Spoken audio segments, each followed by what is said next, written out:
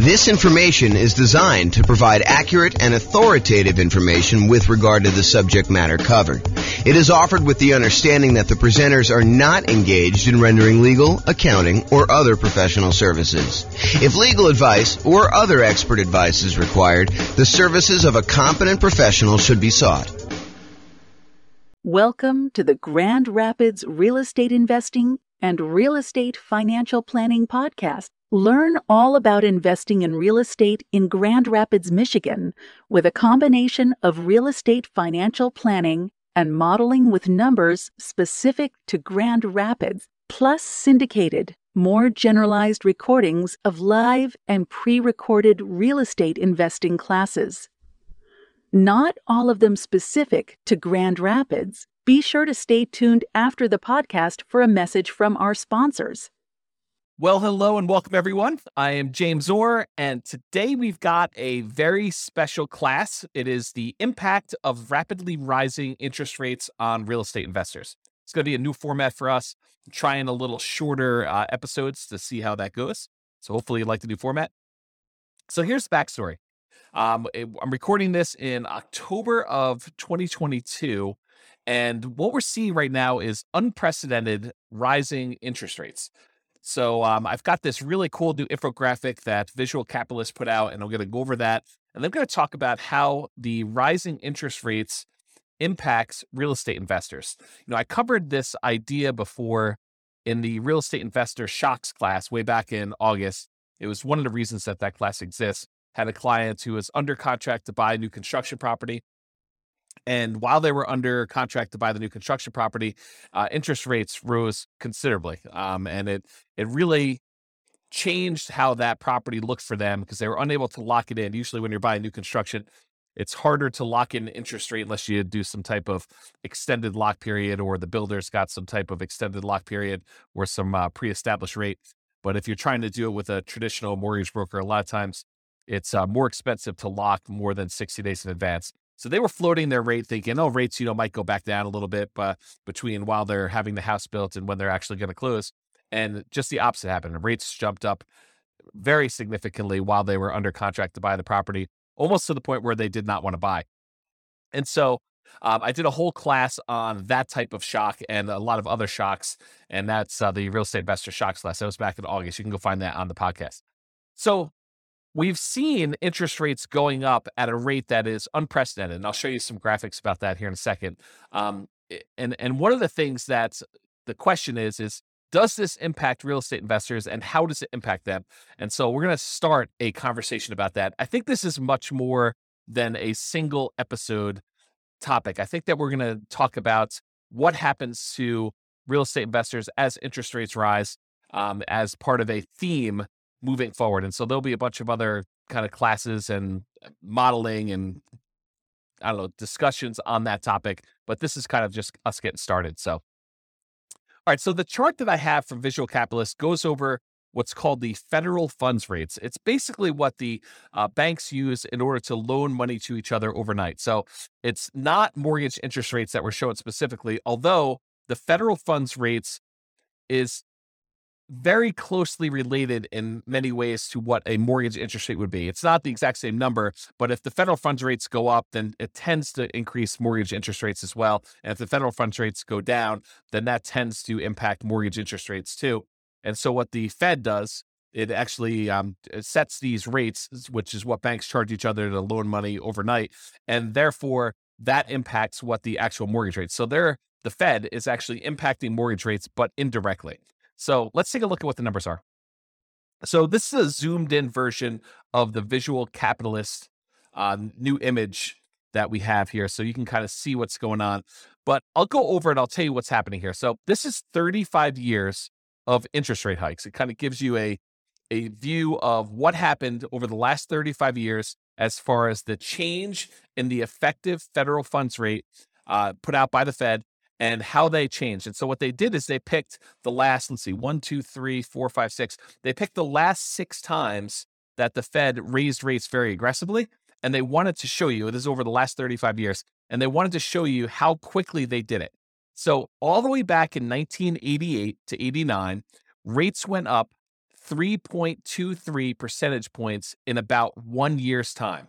So over the course of a year, they raised rates 3.23% percentage points. And that worked out to be about 0.23 percentage points per month. So that was sort of the rate that the rates were going up. And for those of you that can see the screen, if you're watching the video version of this instead of just the audio, you can see that that's this one right here. And I'll kind of jump to the punchline and tell you that that is the second fastest time that rates have gone up. So 3.23 percentage points in about a year, or about 0.23 percentage points per month. Then you jump forward to 1994 to 1995, and rates went up 2.67 percentage points in about a year as well. And that worked out to be 0.22 percentage points per month. And that's this 1994-95 one, very close to that other line there. And you can kind of see where it is, just not quite as high. And then in 1999 to 2000, rates went up 1.51 percentage points over 11 months. So a pretty big increase, but over a slightly shorter period of time. That's about 0.14 percentage points per month. And so that is the 1999 to 2001. That's this little blue line if you're looking at the video right there. And then the 2004 to 2006 period, rates rose about 3.96 percentage points over about 2 years. And so that was 0.17 percentage points per month. And that one is right here, 2004, 2006. So that's the largest increase we have on this particular chart, but it was over a longer period of time. So the steepness of it, the rate of change of it, is not quite as dramatic. And so that's right here, that one. And then in 2015 to 2018, this is, remember, after the global financial crisis, rates went up slowly and over a long period of time, about 2.03 percentage points over 3 years. So it took them 3 years, 2015 to 2018, to kind of have these rates go up. And it went up about a little over 2 points during that time. So that was about 0.06 percentage points per month. Now, we're in 2022, and over the last 6 months, we've seen an increase in rates of 2.36 percentage points. So as far as like magnitude goes, it's definitely not the biggest increase we've ever seen. In fact, we've seen we've seen 3 other periods in the last 35 years of history where rates have gone up more than this. Okay, so it's not just a order of magnitude problem that we're seeing that. But what we are seeing is the time period, the amount of time it took to increase that much is a new record. It's faster than any other time in history. And so we saw a 2.36 percentage point increase in 2022 over 6 months, which is 0.4 percentage points per month. So what I did is I took the kind of rate, how many percentage points it was going up per month, and I plotted them on a separate chart just so you could see the order of magnitude. So 1988 to 89, it was 0.23. 1994 to 95, it was 0.22, just a little smaller than the 1981 one. 1999 to 2000, that was 0.14. 2004 to 2006, that was sort of like before the financial crisis, that was 0.17. And then in 2015 to 2018, it was 0.06. And these numbers, again, are the percentage points change per month during these massive increases. So it had to be a massive increase. And then we figured out how long that increase took to happen from its kind of trough to peak. And then we look at how, what the rate of change is per month to find out like how severe it is. And then if you look at 2022, it's 0.4. So it's almost, not quite, but it's almost twice as much as the next 2 highest ones, 0.23 and 0.22. We're talking about 0.4. So what's been dramatic about this particular period of time is how quickly the rates have gone up. And it's not that the rates, it's not that we're seeing the highest change in rates. That happened elsewhere. That was not our current time so far. And we may see an increase in rates from here, but it is the fastest we've seen this amount of change. And so we'll have to see kind of what happens. In that class, when I did the real estate investor shocks, I did talk about just having some historical perspective. I think there's a tendency, this is my hypothesis, right? I don't pretend to know everything, but this is my hypothesis about what I think is happening with people. I think a lot of people have short memories about what has happened in the past. We get used to this idea that mortgage interest rates are at, 3%, 3.5%, 2.5%, whatever it is that you were able to get in the last, 3 or 4 or 5 years. When we see, this is a chart showing historical interest rates, it's like over here down in this really low section. So whatever you were able to get for that. And I think what happens is people think, that's normal. I should be able to get a 3% mortgage or a 4% mortgage or, maybe even a 5% mortgage. That seems like a reasonable number. But what I think some people, I would even argue maybe most people don't realize that historically that's really low. Like if you see these numbers here, like the 2-3%, that's exceptionally low, going all the way back to when this is the Federal Reserve. Freddie Mac source is the website that was from the Fred. I think it's the St. Louis Federal Reserve. But anyway, it shows the sources from Freddie Mac data. It goes all the way back to, this looks like maybe 1970, 71, sometime around there. But 1971, it was 7.5%. And this is actually mortgage interest rates now, not the federal funds rate. But back in 1971 or so, interest rates were 7.5, higher than they are today. And from there, 1971 through probably whatever this is, mid 80s or so, interest rates actually went up largely to the high of almost, 18, 19%, whatever that number actually is. It's definitely over 17.5, it's probably over 18.5. So interest rates went up pretty significantly during that period. And then from there, they've been on a jagged, not consistently down, but overall downward trend to when we were bottoming out, sort of like during the pandemic, where we had these really, really low interest rates. So it went from, 18 and change probably all the way down to these lows over here, which is probably, just over 2.5, somewhere around there for the very low. But now we're back up, I'm recording this in early October, 2022. We're back up to, probably pushing 7% or so as the interest rate. Lower than what we were in the early 70s, but definitely a lot lower than we were in the 80s. But, we're kind of used to this shorter period of time. Our memories are kind of like short-term memories are kind of are triggering off of, we have it so bad now because, 5 years ago, interest rates were amazing. There were these really low ones and now they're much higher. So we've seen the highest rates we had probably since, I don't know if I kind of use my mouse to go over here. I don't know, since probably the early 2000s, 2007, 2000, probably in there. It's probably about where we were. And then before then, it was probably back to, early 2000s, 2001 or so that we saw the rates where they are. So I guess what I'm trying to point out is real estate investors, I think people in general, but also real estate investors, they have these shorter perspectives on what they're kind of like used to seeing. Maybe it's like a recency bias if I kind of understand those biases correctly, which I'm not an expert on. But the idea is that we tend to think about things that have happened in the past. And we think that that's normal. Well, maybe it's not normal. And so as part of the discussion moving forward with this is I want to discuss the impact of these rising mortgage interest rates. And then maybe some really early on ideas. We have a lot to cover, and I'm not going to cover it all today, but a lot to cover on this idea of like what we should be doing and how we should think about and what it looks like when these different types of things happens, like rising interest rates or property values going down or more or rents going down or maintenance on property getting out of hand or, all of these sort of like unknown things, inflation. I mean, we got a lot of these things happening at the same time right now, but overall, when you're thinking about making real estate investments and buying properties and rental properties and all those different things, these all have an impact. So let's talk today, just kind of narrow it back down, the impact of rising mortgage interest rates. So the impact of rising mortgage interest rates, especially after significant price increases, because we're kind of coming off of a really hot real estate market in general, where a lot of people were bidding above asking price and prices were going significantly above asking price. And, property values were increasing very rapidly. So when we see these mortgage interest rates rising, and now we already had property prices that are up much higher than they were, 2, 3, 4, 5 years ago.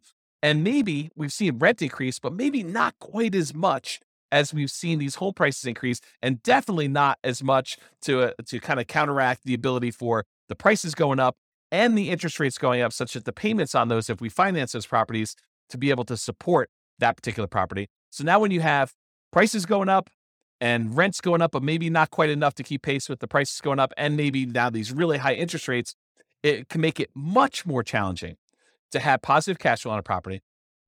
And because of that, also to qualify to buy the next property and any additional future properties you're planning to buy. So if you were using something like the nomad strategy, where you're buying a property, moving in, living there for a year, and then after the year, converting that to a rental and repeating the process, it's one of the strategies that a lot of folks use in order to minimize how much they need for down payments, get better interest rates on their loans, and then they kind of buy a property, live there, and then they acquire as many properties as they want, repeating that process over and over again. But if you're trying to do something like that, then having these higher interest rates and higher prices and the rents not being growing quite as fast as those two are growing in tandem, that actually impacts your ability to qualify for the next property, making it harder. You may have to wait.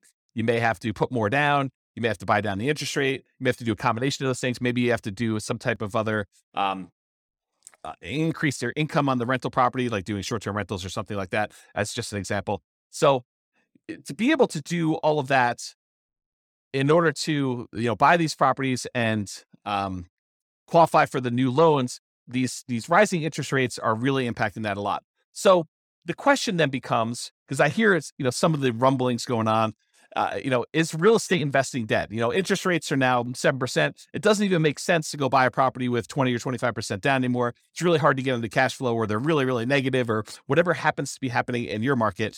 And I personally think the answer to that is not at all. I do not think that real estate investing is dead. So what does this mean for real estate investors? First of all, it's not the end of the world. It may seem like that, but I wanted to give you some perspective about these interest rates and how they've been really, really high in the past. And real estate investing was definitely not dead at that point. It is not dead right now. There are strategies that you can apply that don't rely on you or your customers getting new bank financing at all.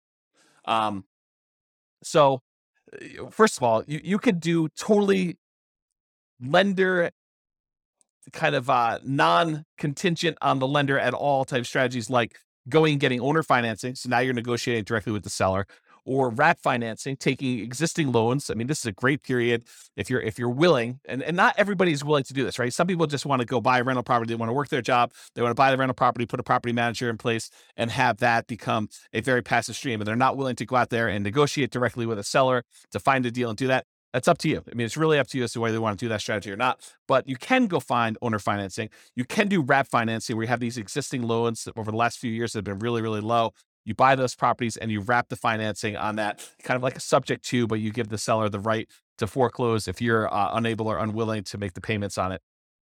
Loan assumption. So there are some loans, especially if you're doing like a nomad strategy, where you can go in and formally assume a loan that has a lower interest rate, may require a slightly larger down payment than what you might have been thinking. But that's definitely a strategy where now you could take over a really good interest rate loan on a property that is, 3%, 3.5%, 2%, things like that. You could also do lease options, where you are leasing a property and you have the option to purchase it, or you do a lease purchase where you have a lease on a property and you have a purchase agreement, the contract to be able to buy it at some point in the future. So those don't require outside financing. Agreement for deed, where you have an agreement with the seller that you're going to make monthly payments, and at the end, they're going to provide you the deed to the property if you do all that. And then buying properties subject to the existing financing, where you leave the existing seller's loan in place. The seller deeds you the property, so you are now the owner of the property, and you start making payments on an underlying loan, as an example. So those are strategies that do not rely on you or your customers specifically getting new bank financing. Now, a lot of these strategies do rely on your customers eventually getting loans and cashing you out. For example, a very common lease type strategy is you do a lease option, you acquire a property, a lease option, or subject to, or wrap financing, and then you immediately offer it to a tenant buyer with a lease and an option to buy it from you. And in that case, you are eventually relying on your lease option tenant buyer going and getting a loan from a bank and cashing you out in the property, if that is your model to do that. But there are versions of this strategy where you agree with the seller upfront that you plan on lease optioning the property and that you do not intend to lease option exit it. You're going to hold on to it long term. And so you have to negotiate a much longer lease to do something like that. So those are some examples of things that you can do that don't rely on you getting financing right now. And who knows what the future, right? I mean, I could try to make predictions and say, I think interest rates are going to go up, or they're going to go down, or they're going to go back down to 3% or 2%, or they're going to go up to 8% or 15%. I could try to make predictions, but I don't know what's going to happen. I think a lot of really smart people don't know for sure what's going to happen. I think there are some people that were a little bit surprised to see the rates do what they did, last month or two. And we don't know what's going to happen in the short term. We don't know what's going to happen in the long term. I think overall, my best guess is that rates will go up and down.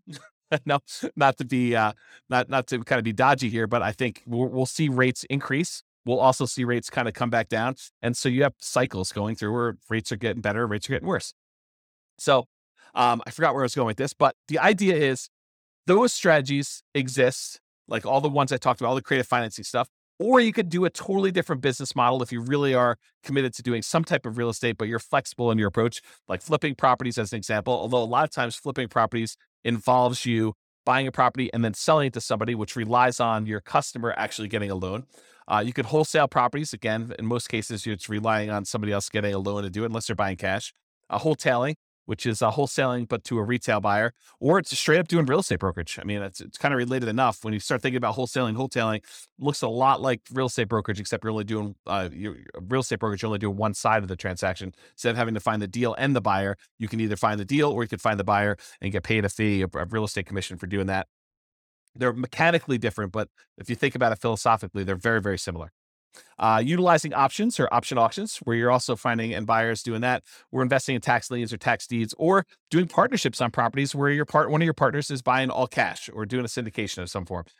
So those are all the different options that don't necessarily rely on getting new bank financing. Those are options for you. So if you were relying on bank financing in your previous strategy, the new market that we're in, the interest rates being where they are, prices being where they are, rents being where they are, the kind of the economy being where it is, it might suggest, it doesn't require this, but it might suggest that you pivot to another strategy in the interim, or so you could pivot to any of those other ones, or another option is use this time to prepare. And I'll kind of show you what I mean by using a recent example. I just recorded a podcast episode earlier this week on Norm and Norma for the Real Estate Financial Planner podcast, where that's more like stories of people. And we kind of talk about their situation and we model what their situation looked like and how long it would take them to be financially independent and what their net worth looks like and how we measure risk and things like that. But there's a couple in there, Norm and Norma, and they were going through in previous episodes on how to buy rental properties in a variety of ways. And so one of the ways they were considering is putting 20% down and buying as many rental properties as they could until they had a maximum of 10, and then kind of seeing how long it takes them to be financially independent with that, or putting 25% down and doing loans, or 15% down, doing non-owner occupant investor loans and paying the PMI when they do that, or doing the nomad strategy, which we discussed, but putting 5% down, moving into the property, living there for a year, at least a year, and then converting that to a rental after time. But this last episode is one of the more interesting ones related to this particular topic. In episode 24, if you go to realestatefinancialplanner.com /EP0024, and I'll put a link in the show notes for this as well. But if you go to that episode, they discuss the idea of, instead of buying rentals with 20% down or 25% down or 15% down or doing nomad with 5% down, what if they actually just save their money, invested in the stock market, which opens up a whole another discussion about, transferring risk of, you're now got a slightly different risk curve characteristics by investing in the stock market, but they invest in the stock market until they have enough to buy the rental property free and clear. They're going to pay all cash for the property. They're not going to get a loan at all. Well, what's interesting about buying a property for all cash when you're in a really high interest rate scenario? It doesn't matter, right? Because the interest rate is not a factor. You're not getting a mortgage on the property at all. So it doesn't matter if they're 7% or 9% or 18%. You're going to buy all cash. And so the model for them is, they're going to take all the money that they were normally saving, that they were going to use to put 20% down or 25% down or 15% down. And instead of buying a rental property at that point, they just keep using that money, invest in the stock market until they get enough where they have 100% down, until they're buying a property free and clear. And yes, it takes much longer for them to get to the point where they're able to do that. But the interesting thing that happens is, it doesn't take a lot more. It doesn't take a crazy amount of time in addition to do this free and clear model versus doing the traditional rental model. As an example, and this is a very specific example of their situation, their jobs, their income, the types of properties that they're buying. And, I probably will I'm going to talk about this here in a little bit, but I probably will do a version of this for every city in the different podcast cities that we're kind of doing, where we use that city's numbers to show you how this impacts in whatever city you're in, right? Like the idea is that we'll be able to do it for your city, but for their specific situation, their own savings rates, their own, kind of like income and their debt load, because we use debt to income to determine when they buy it. Although you don't do that when you're doing buying free and clear properties, but you do for the other loans. But all their specific situations. In that particular case, it takes them, when they're buying 20% down payment rentals, it takes them 31.17 years. So just over 31 years to be financially independent, where the income from the rentals and any other money that they have invest in the stock market using a safe withdrawal rate, but a combination of cash flow after all expenses and the money that they have in the stock market, that combined is enough to support them with their minimum income that they need for retirement. And we do adjust for inflation and do all the math right. So you can go listen to the episode to get all the details. But the short version is it's about 31 years if they put 20% down.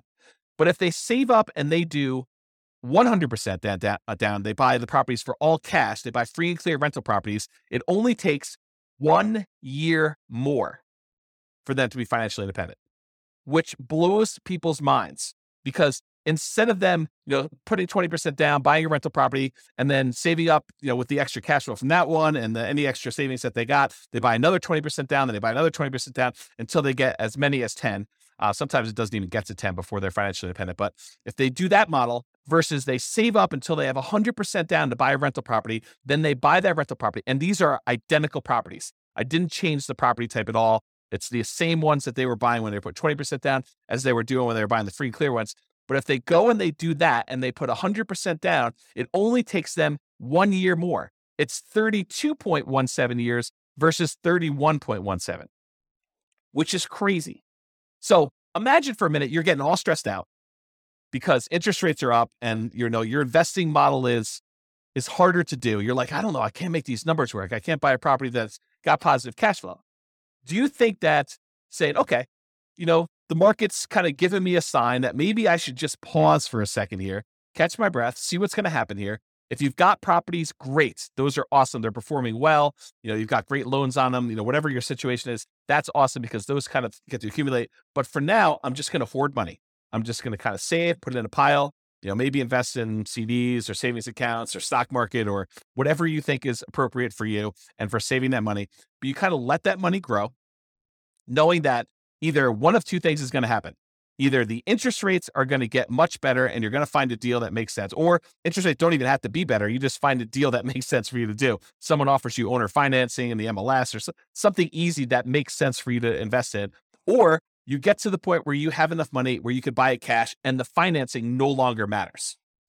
And if you think to yourself, I think a lot of folks would think, I have to do this. I have to go put 20% down. I have to move really, really quickly because, trying to save up for, buying the first property with free and clear, it might take me 20 years to do that. Yes, it does. It takes forever for them to save up and do 100% down. But when they do, the cash flow from that free and clear property makes up a significant amount of the amount that they need to be financially independent, such that they don't need that many properties in order to hit that number to do that minimum amount they need. So I guess what I'm saying is it takes a year longer to do the one where you're doing 20% versus buying free and clear. If they had put 25% down instead of 20%, it takes 28.5 years. So a little bit faster, whatever that is, 4 years, 3.5 years faster. How's my math? 1.5 and 1.17. So what is that? 2.7, something like that. I don't know it's hard to do math on the fly here. But basically, it's a few years faster for you to go put 25% down than it is for you to save up 20% down, which is counterintuitive for a lot of folks. They're like, oh, I think it would be better to do them faster, to buy them quicker. Nope, not in this case. So it's a little faster to do that. So that's whatever that is, 4 years faster than saving up and doing free and clear properties, but it's 4 years on the scale of 30. So it's, percentage-wise, it's maybe 10%-ish. 15%, somewhere around there. It's hard to do math on the fly, but that idea. If you put 15% down, it's actually slower. It takes you longer to get to financial independence if you put 15% down and pay PMI than if you go and you save up your money and buy your properties all cash. Craziness. So that takes 33.42 years. And if you do the nomad strategy where you buy a property as an owner occupant with 5% down, you move in, you live there for at least a year, That's a requirement of the lender in order for you not to be committing loan fraud. So you have to agree to do what the lender says. And the lender says for you to get an owner occupant property, you need to occupy the property for at least a full year. So you buy the property for at least a full year, you live there. And then once you buy the next property, you convert that old one to a rental, you keep it, you'll convert it to a rental, and you buy the next one 5% down, you move in, you repeat this process until you have up to 10 properties in this case, but as many as you want in reality. And that takes 26.33 years.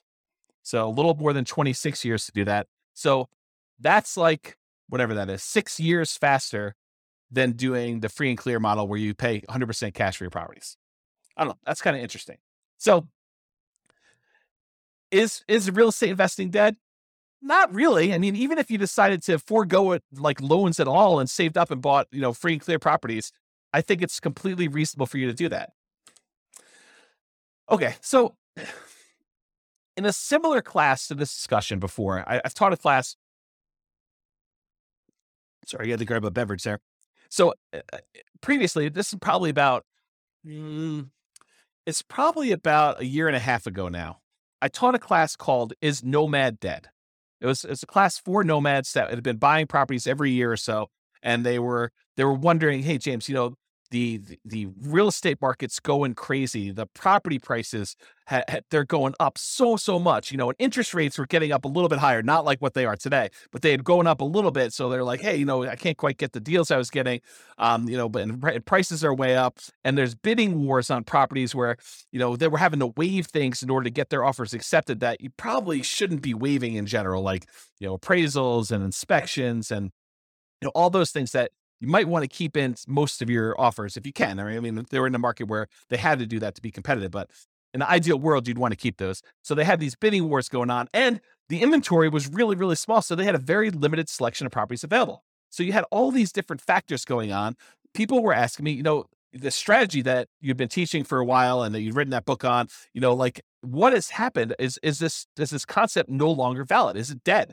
And I think this is, as part of a bigger picture, this is part of the challenge I have with real estate investing books in general. You'll go read a real estate investing book, and by the time it gets published in print, a lot of the ideas in there, they're dated. Or the person is writing about a strategy that they've been doing for the last 15 years in a market that you're not in, and you're wondering, will this work today in our current interest rate and price and rent ratio kind of environment? And will it work in my market? And I think that's always been the frustrating thing, at least for me. I can only speak for myself. It's been frustrating for me to read a book and wonder, does this strategy work in my market with the current stuff I've got here? And so these people, even though a lot of them were in my market and they read the book, they're reading a book that's 5 years old, and I'm using numbers that they don't seem like they're today's market because they weren't. The prices had gone up so much, and interest rates were different, and the market dynamics were different with the bidding wars and limited selection stuff. So they were wondering, hey, is this nomad thing dead? Is this something I can even do? And so there's kind of like the short version of the 2-hour class, which you can go watch the whole Is Nomad Dead class. It's a pretty in-depth dive into this particular topic. But in that class, we basically determine this. This is kind of like the short version. We analyze the deal that you can get right now. So instead of you looking at what the book said 5 years ago, you analyze what the deal would be if you bought a nomad property right now, and you look at what the expected return would be with really reasonable assumptions, like what you think might possibly happen in the future, not going crazy, not saying, oh, the market's been going up 12% a year the last 3 years. I'm going to use 12% for my appreciation. I don't think so. I mean, I don't think that's a reasonable number to use for doing any type of long-term modeling. And so we talk about, like what's reasonable in there, and you go look at what your overall return might be buying that particular investment right there. And you should use something like, the world's greatest real estate deal analysis spreadsheet, which you can go download for free. Just go to realestatefinancialplanner.com/spreadsheet, and you could download a copy of that particular spreadsheet where you could do this analysis, and you could see the overall return you're getting from your expectations of appreciation, how much the property might go up in value, your cash flow analysis, how much will the property throw off in cash flow? And sometimes that's negative depending on what market you're in, or the debt pay down return. How much debt are you paying down on that property if you have a loan on it each, year or period of time, whatever you're analyzing for. And, the tax benefits of depreciation, how much tax benefits are you receiving by owning that particular rental property and having that? So you have a combination of appreciation, cash flow, debt pay down, and depreciation. And then the final thing it takes into account is also how much you had to invest, and including like the amount of reserves you need to set aside in order to be able to buy that property prudently. Because you don't want to go and say, I just set my last dollar is going to go toward my down payment and closing costs, and you don't have money set aside for reserves. I think that's kind of foolish. So we take all that into account in that spreadsheet, the world's greatest deal analysis, real estate deal analysis spreadsheet. And it shows you your overall expected return, including the drag from your reserves and all that other stuff. And it gives you an idea, and it'll give you a number. It'll say, whatever it is, 25%. And then you go look at it and you say, okay, so I can reasonably expect in the first year or so to do 25%. And overall, the overall return on equity, which is the way you should do it, there's probably a whole nother class and they teach on return on equity, but the overall return on equity tends to decrease over time. It tends to get lower and lower and lower over time until eventually it becomes the unleveraged appreciation rate and the cash flow or the cap rate on the property. So the combination of an unleveraged appreciation rate and cap rate, so you might be seeing, depending on what market you're in or anything, maybe 8%, 3% for appreciation and 5% for cap rate. Each market's a little bit different, but that general idea. So over time, it goes from whatever the high was down to this cap rate plus unleveraged appreciation rate, which might be 8%. I'm going to definitely do a detailed class on all that stuff. So if you're not following along, awesome, good for you.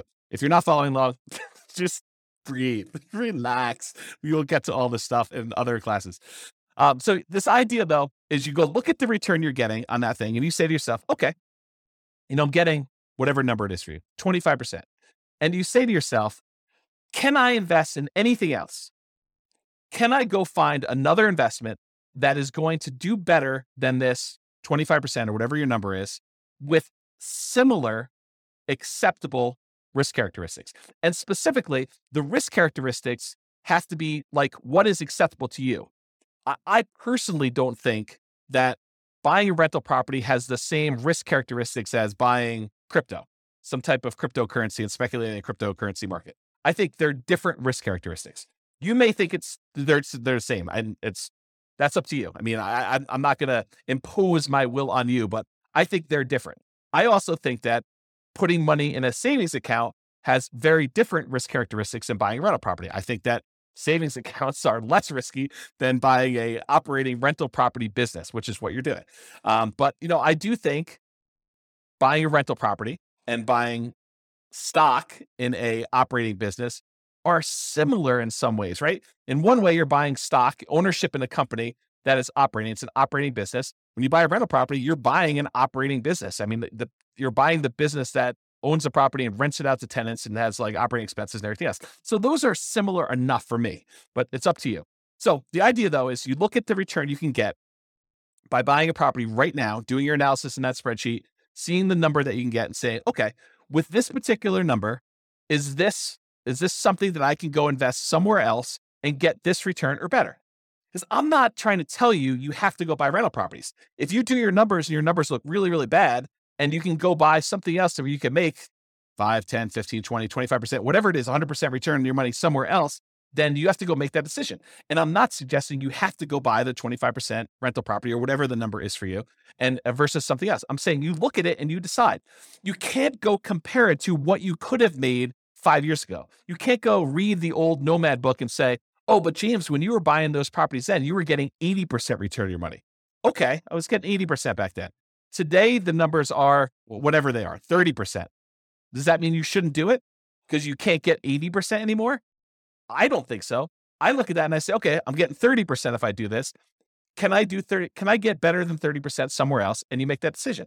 That's sort of what applies today, right? You go analyze a property, whether it's Nomad or not, you do the same thing. You go analyze a property and you ask yourself, can I do better than this somewhere else? Can I put my money to work in another investment that has similar acceptable risk characteristics to me that I can go invest in that, something else? Yeah. So, or maybe you have to change your investment strategy in order to find one that does have better than that. So instead of doing Nomad, you do fix and flips, or you do short-term rentals, or whatever it is that makes sense for you. And because the market has changed, sometimes you need to change your investing strategy or approach. For example, if you were buying deeply discounted distressed properties during the 2008 kind of like real estate crisis, that type of market doesn't exist today. That's not what the market that we're in. And it doesn't happen all the time. It's not like if you go read the book in 2010 about people that made a killing in the 2008 real estate market, and you're trying to look to implement that strategy, you're going to be pretty frustrated. It may come back, but it doesn't exist right now. And so maybe you need to change your strategy and you look at what's the best thing I could do with the resources and the opportunities I have right now. And I'll add one other thing. So in that class, I kind of went over this framework of do the analysis, look at your deal and decide, can I beat this? Can I do better investing in something else? And you decide to do that. But now I'll say another option, which I don't think I mentioned in there. I haven't listened to that class in a while, but I'll add one additional thing, and that is you can wait. And I think the confidence in waiting comes from that last slide where I showed you it doesn't take that much longer if you decide to go to the free and clear model and forego all this financing altogether. There are some strategies that are much faster than that, but if you're thinking I'm going to do 20% down versus I'm going to do this free and clear model, I think even if you had to wait 20 years to build up enough down payment to buy a property free and clear, which I don't think it's going to be that long, but I think it's prudent for you to wait on the sideline. I don't think it's unreasonable for you to say, I'm just going to hold my money. Maybe I want it in the stock market. Maybe I don't. Maybe I want it in crypto. Maybe I don't. Maybe I want it in savings. Maybe I don't. Maybe I want it in something else. Whatever you decide to hold your money in, but you can hold it and just accumulate money with savings, keep whatever investments you have, if that makes sense for you, and you can decide to wait for that. So that's what I'll say about that for now. Okay.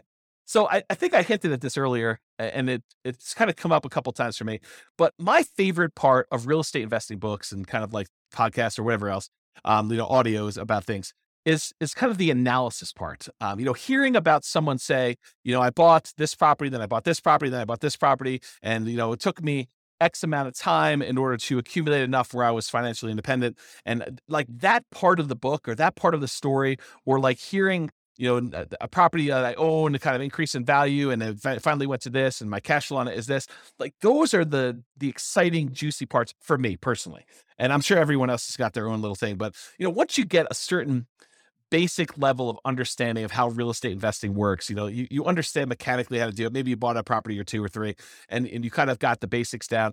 Yeah, you pick up little tips here and there, but I think the part that I'm most excited about is the number side. I don't know, maybe I'm weird that way.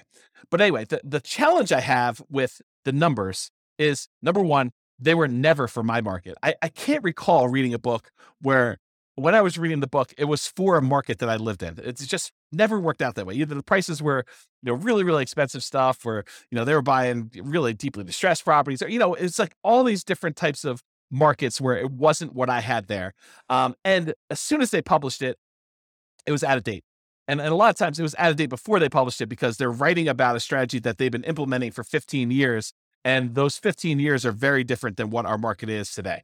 And so they were never for my market. They were almost instantly out of date. And so what I plan to do is I will plan to solve that problem for folks by doing city-specific podcasts. That's why there's all these different city-specific podcasts. The content is largely the same, except all the analysis that I do is city-specific. So no matter what city you're in, we will do analysis using your property prices, your rents, your taxes, your insurance, like all those numbers that are specific to your city.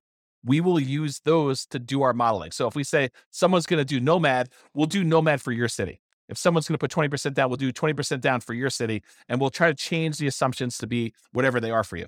And I'll share the link to you. I'll show you where I am, and I'm moving in this direction. So I'm doing a lot more of it, and it's going to get a lot better over time. But right now you can see what we have. I'll put a link in the show notes. You can go look at it and then just select your city from the list, and you'll be able to do it. Or I'll have the direct link in the specific podcast.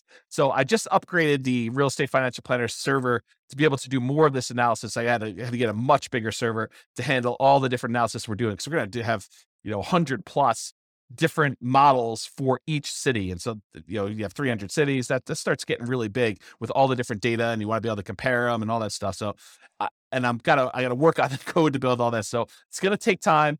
I've got like a leisurely pace, 20, 25 years or so, but it'll be a lot sooner than that for you to actually see some stuff. And there's a bunch of stuff done already. So it's not like you have to wait for all of it, but I got a long timeline for getting all this stuff done. There's no rush for me right now. It's sort of like a semi-relaxing sort of quasi-retirement sort of thing. So anyway, so you'll see all that.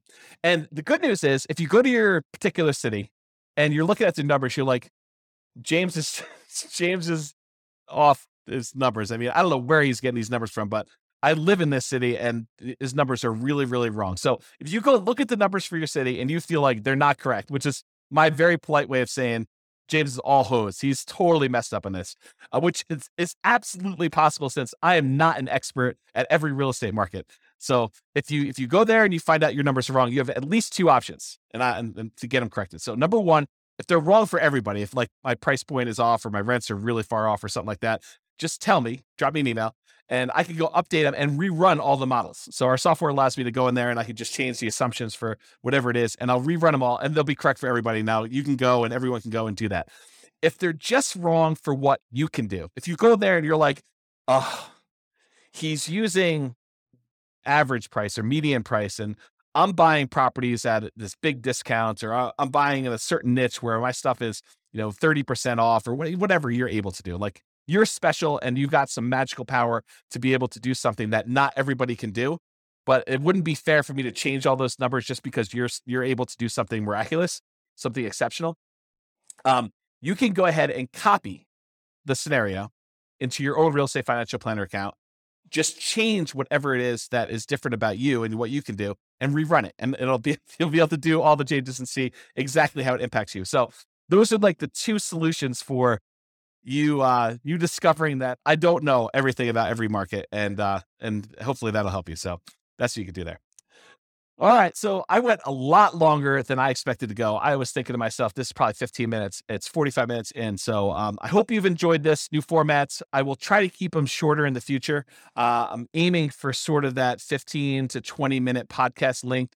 My contact information is on here and I'll put it in the show notes as well. And you can kind of reach out to me if you've got questions or need anything else. But I hope you enjoyed it. I hope that is helpful and more encouraging for you than this discouraging news and running deal analysis and seeing, frustrating numbers with your mortgage interest rate. And I'm not sure if the animals, if you probably can't see the cat and the dog, but they've decided to visit and meow, and the dog's not barking, he's taking a nap, but hopefully you guys did that. So anyway, I'm James Orr. Hope you enjoyed.